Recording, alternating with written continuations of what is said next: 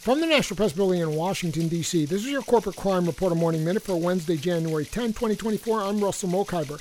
A group of senators led by Bernie Sanders of Vermont has sent letters to CEOs of 4 pharmaceutical companies launching a major investigation into the extremely high prices these companies charge for inhalers.